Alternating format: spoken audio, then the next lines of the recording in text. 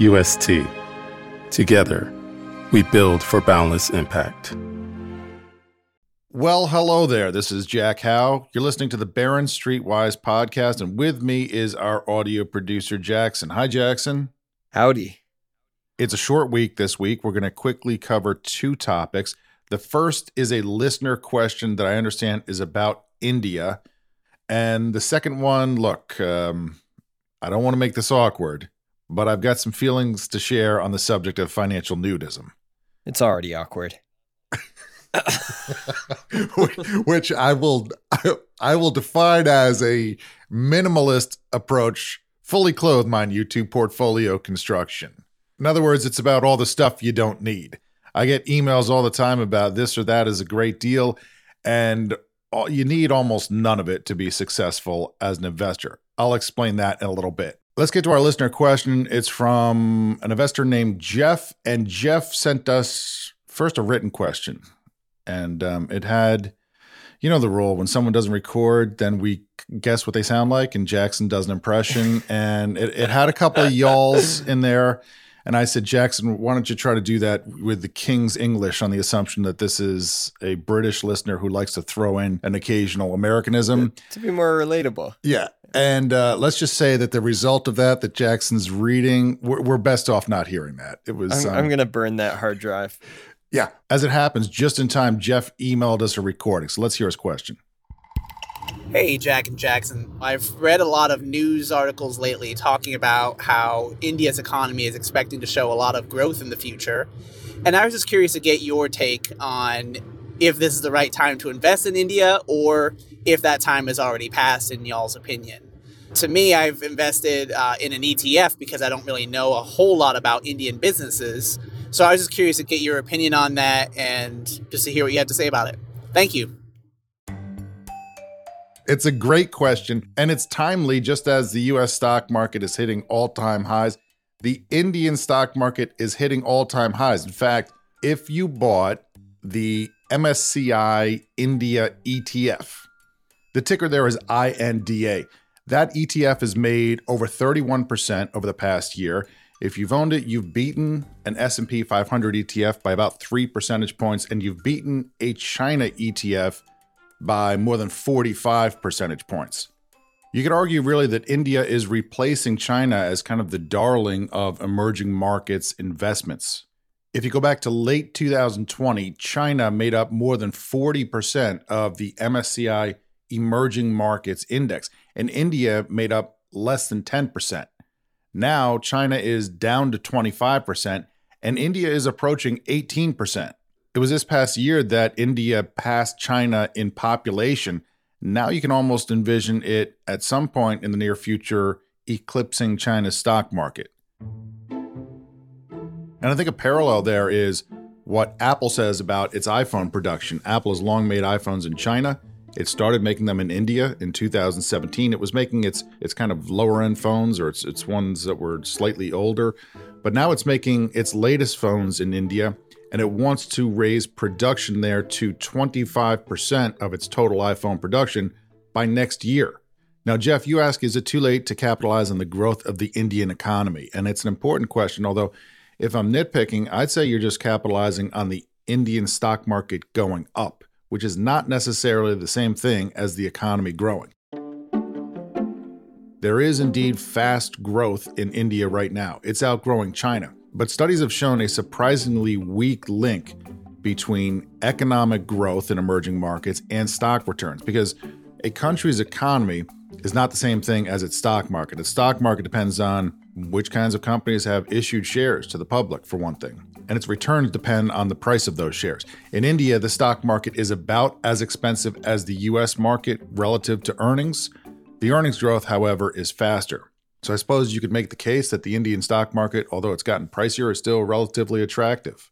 Let me give you JP Morgan's view. JP Morgan, the global asset strategist there, are fans of India. They have what they call a structural overweight call on India. And they say the key drivers are high visibility of growth for multiple years ahead. They see financial markets being in a virtuous cycle of investor participation, deepening and broadening liquidity, rising fundamental coverage, and analysis and capital issuance.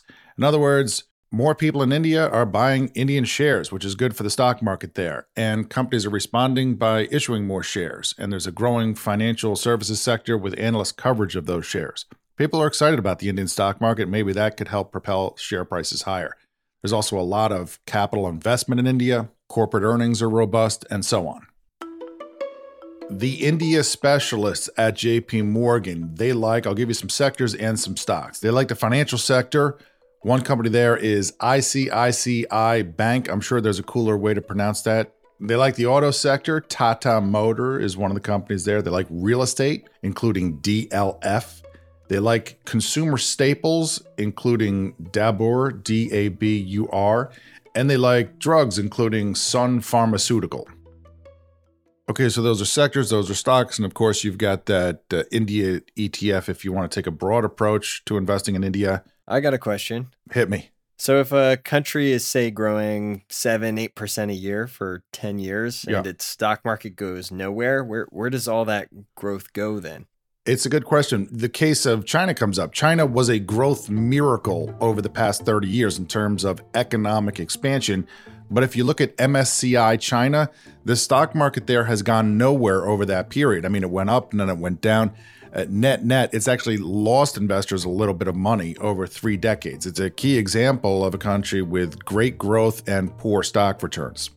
And the answer is just that gross domestic product is money whipping around the economy, going to a lot of places. Not nearly all of those are into the coffers of publicly traded companies. There are private companies that are benefiting. There are individuals that are benefiting. So it's not necessarily this direct relationship that you get strong GDP growth and then you profit in your stock returns.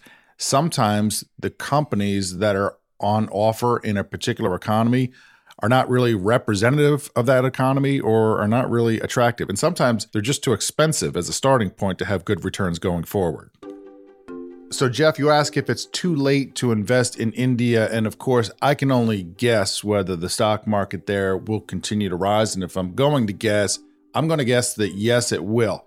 I'll tell you what I base this on. It's not particularly quantitative. It's just that China's stock market had a rip-roaring run for many years before it fizzled a few years ago.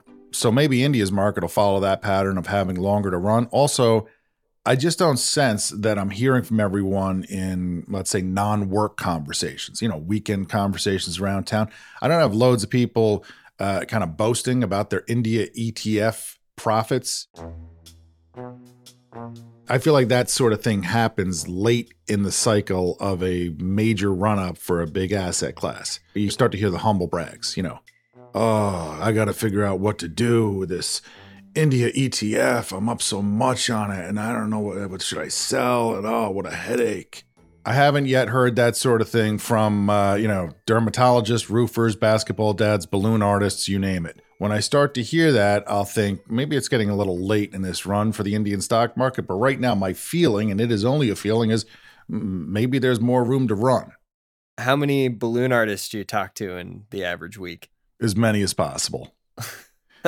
Great source of investor insights if you can get past all the squeaking that goes on. Now, I'll just add, Jeff, that although I don't think that it's too late to get in on India, I don't think if you're, let's say, a U.S. investor, I don't think you have to. But I should set that up by saying I don't think you need most things. As I mentioned earlier, I'm something of a minimalist, or as I call it, a financial nudist. Country funds are one thing that I think that a U.S. investor doesn't need. I don't even really think they need emerging markets exposure. I understand that that's kind of heresy. But I'll just tell you, if you run a search for S&P 500 earnings call transcripts and slide decks, and you search for the term India, you're going to see all kinds of multinationals that are busy selling cookies and soda and tractors and fertilizer and phone chips and movies and a lot more across the Indian subcontinent. And the same is true about Europe's multinationals. So there are many more ways to profit from India than just buying Indian shares. But I'm getting ahead of myself on financial nudism. That's probably a conversation I should have after the break. What do you think, Jackson? Is there anything different you think we can call it? Not financial. Well, you could say stripping away unnecessary assets to get the perfect exposure with just the bare essentials. Probably just stick with nudism. That's coming up right after the break. This message comes from Viking, committed to exploring the world in comfort. Journey through the heart of Europe on an elegant Viking longship with thoughtful service, destination-focused dining, and cultural enrichment on board and on shore. And every Viking voyage is all-inclusive, with no children and no casinos. Discover more at Viking.com. Robert Half research indicates 9 out of 10 hiring managers are having difficulty hiring. Robert Half is here to help. Our recruiting professionals utilize our proprietary AI to connect businesses with highly skilled talent. At Robert Half, we know talent. Visit roberthalf.com today. Welcome back. Time to discuss my minimalist approach to investing, what I have called here financial nudism. Jackson, are we ready? I have some financial nudism facts for you.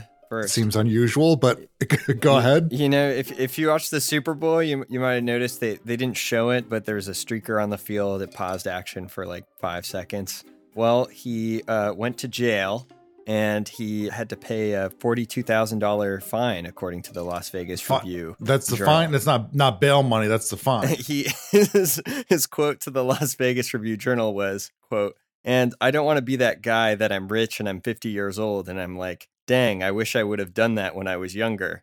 Now I did it now." It seems expensive. I'm not sure that's one. Jackie, you're a 50-year-old guy.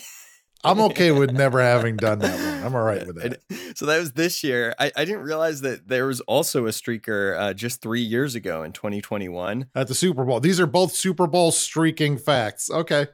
You're becoming kind of an expert on this subject area. Go ahead. That's my coverage now. So this in 2021, the streaker actually had made a prop bet that there would be a streaker at the Super Bowl, and I guess he made sure that paid out. But the problem was he told people about it afterwards. He had placed a $50,000 bet, and he would have made $375,000.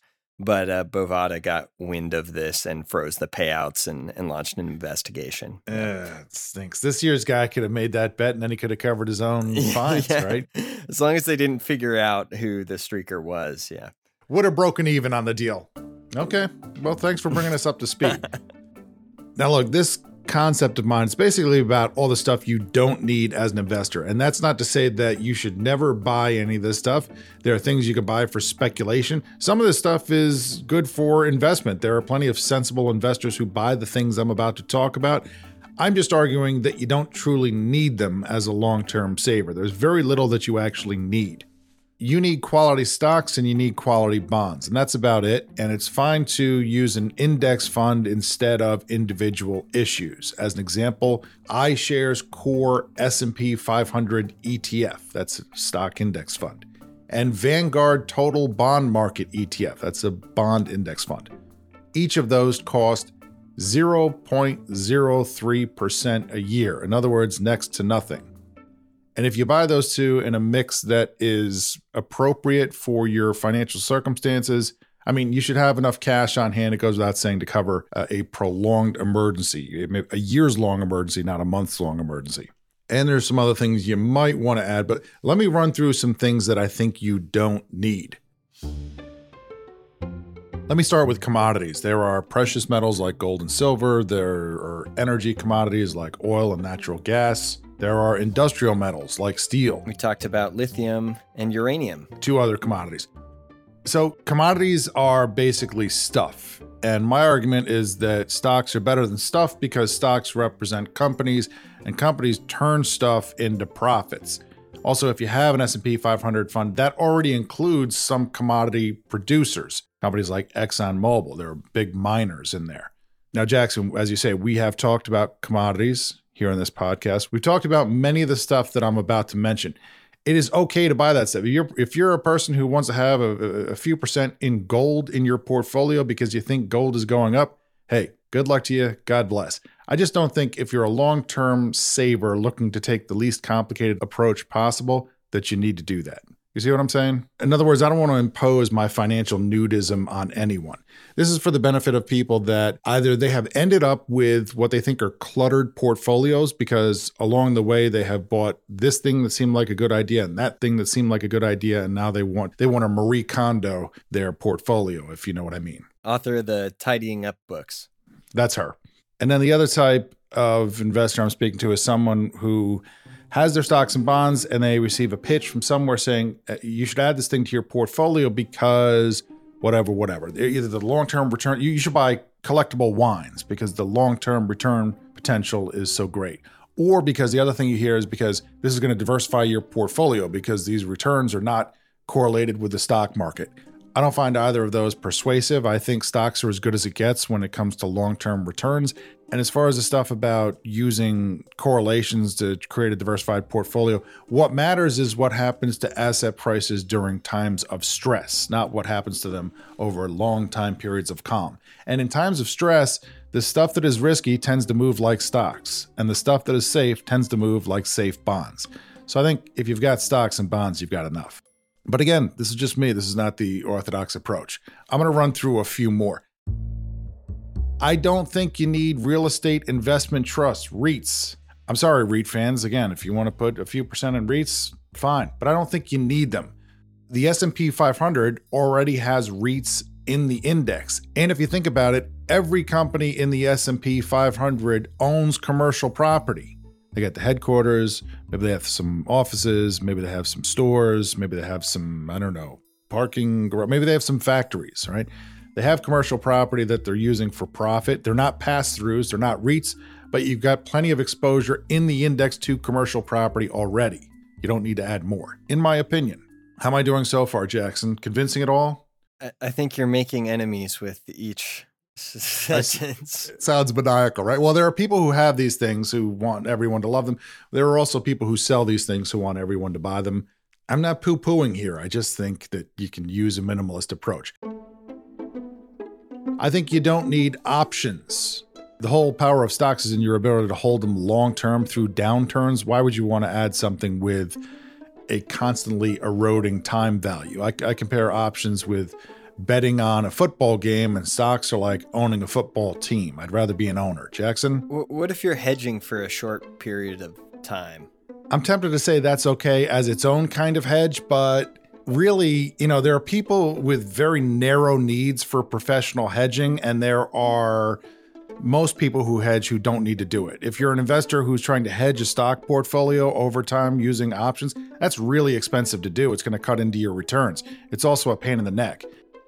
Let's say you're an airline and you hedge the cost of fuel over time. On average, you're going to lose money on that hedging. Not a lot of money, but hedges are basically like insurance, and insurance uses the same math as casinos, which means that the odds favor the house, which means you're not going to come out ahead. You might come out ahead on one particular bet, but over long time periods, you're not going to. The economically optimal thing for an airline to do is to not hedge their fuel costs. There's at least one example of a big airline that does not hedge its fuel costs, American. There's another example of a big airline that owns a refinery, which helps Delta. But anyhow, back to options. I don't think you need them. And look, if you want to use a conservative strategy like owning high quality stocks and writing options against them, that's fine. If that's your thing, I don't think investors need to do that. That's the difference here between need to do and want to do. All right, what's on the chopping block next? I don't think you need private equity. I think we talked about this in an episode of this podcast.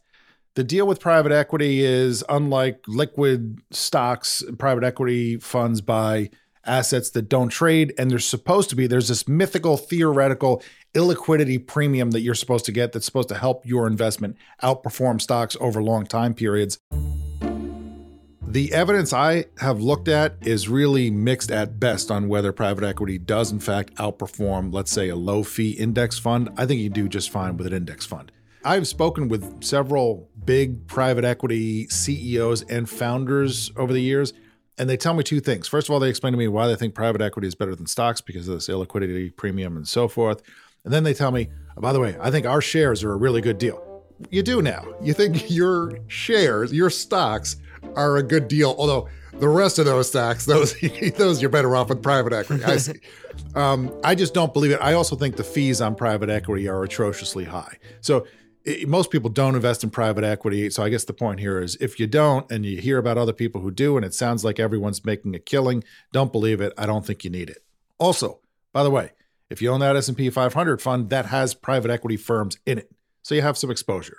Now you do need bonds, and it's not because they're good. It's because when the stock market hits a downturn and share prices go kablooey, bonds can, they don't always, but they can hold their value much better than stocks. And you do need that kind of diversification. I think, however, that you only need high quality bonds. I think you need, if you're a US investor, let's say, I think that a mix of treasuries and high grade corporate bonds is fine.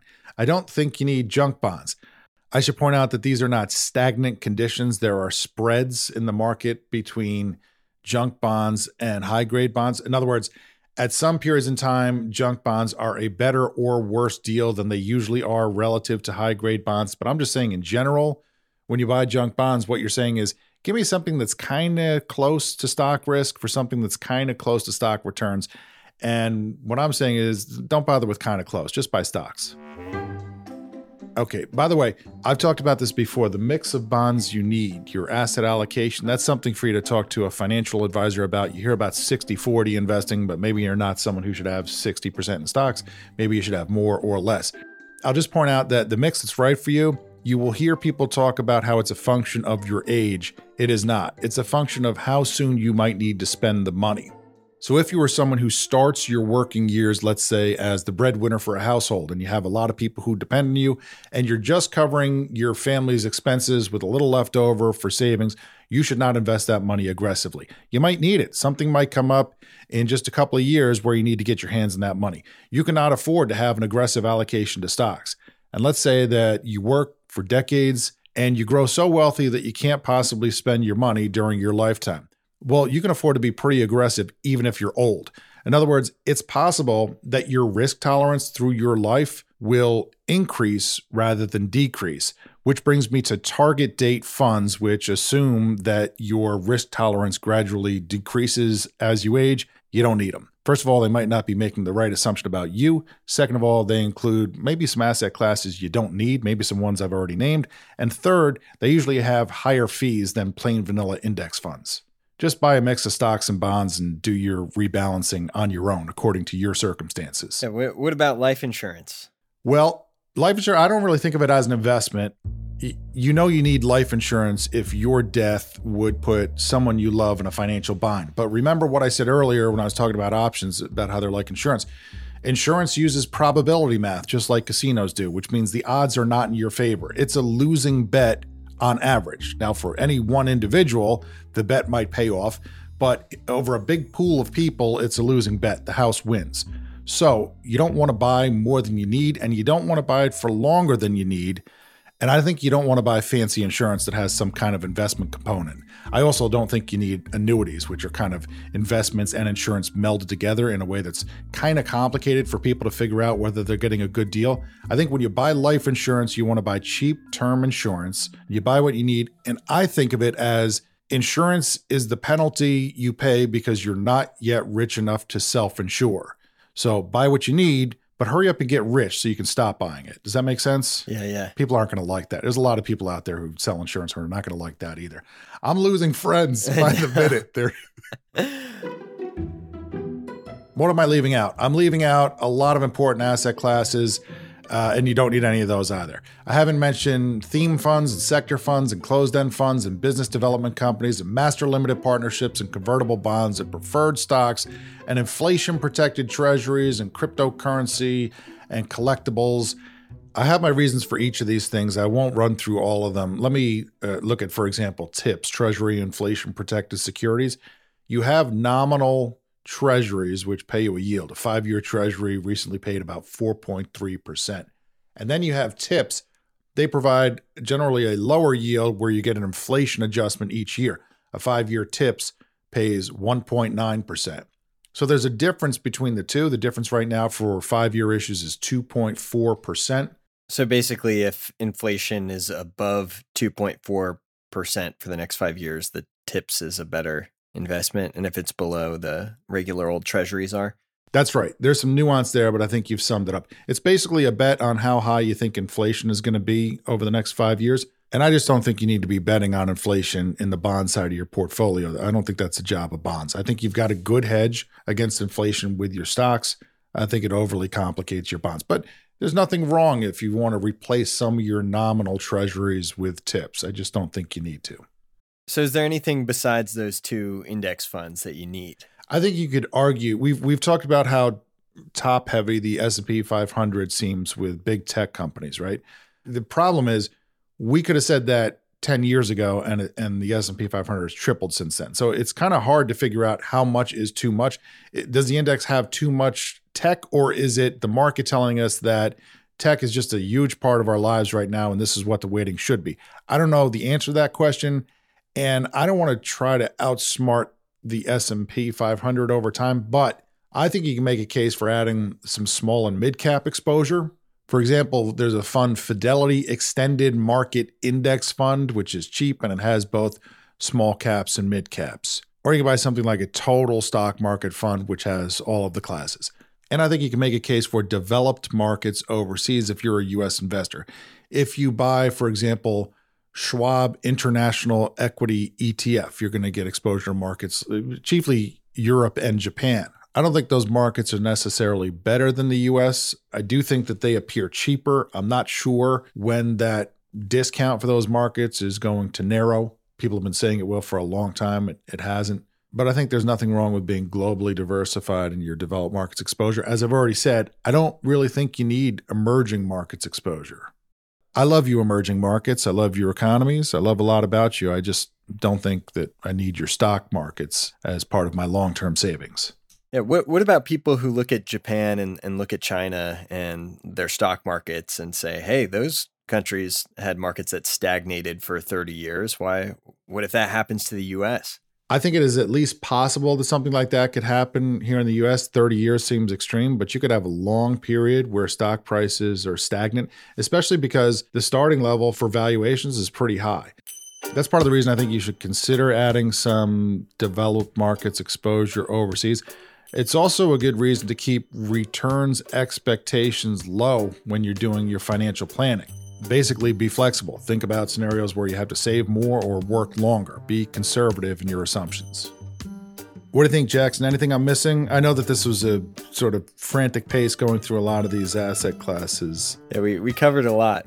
I think we might have opened more questions than we answered for future podcast episodes. And by the way, I reserve the right to talk about any or all of these asset classes individually in future episodes about whether or not they're good deals.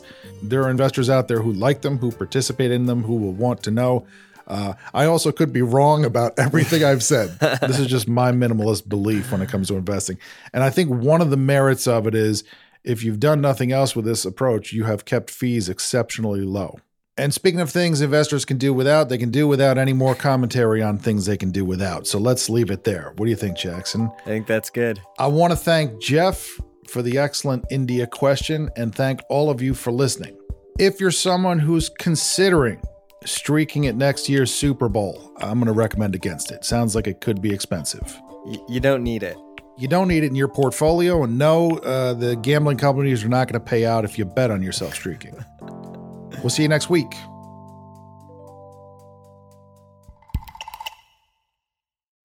This message comes from Viking, committed to exploring the world in comfort. Journey through the heart of Europe on an elegant Viking longship with thoughtful service, destination-focused dining, and cultural enrichment on board and on shore. And every Viking voyage is all-inclusive with no children and no casinos. Discover more at Viking.com.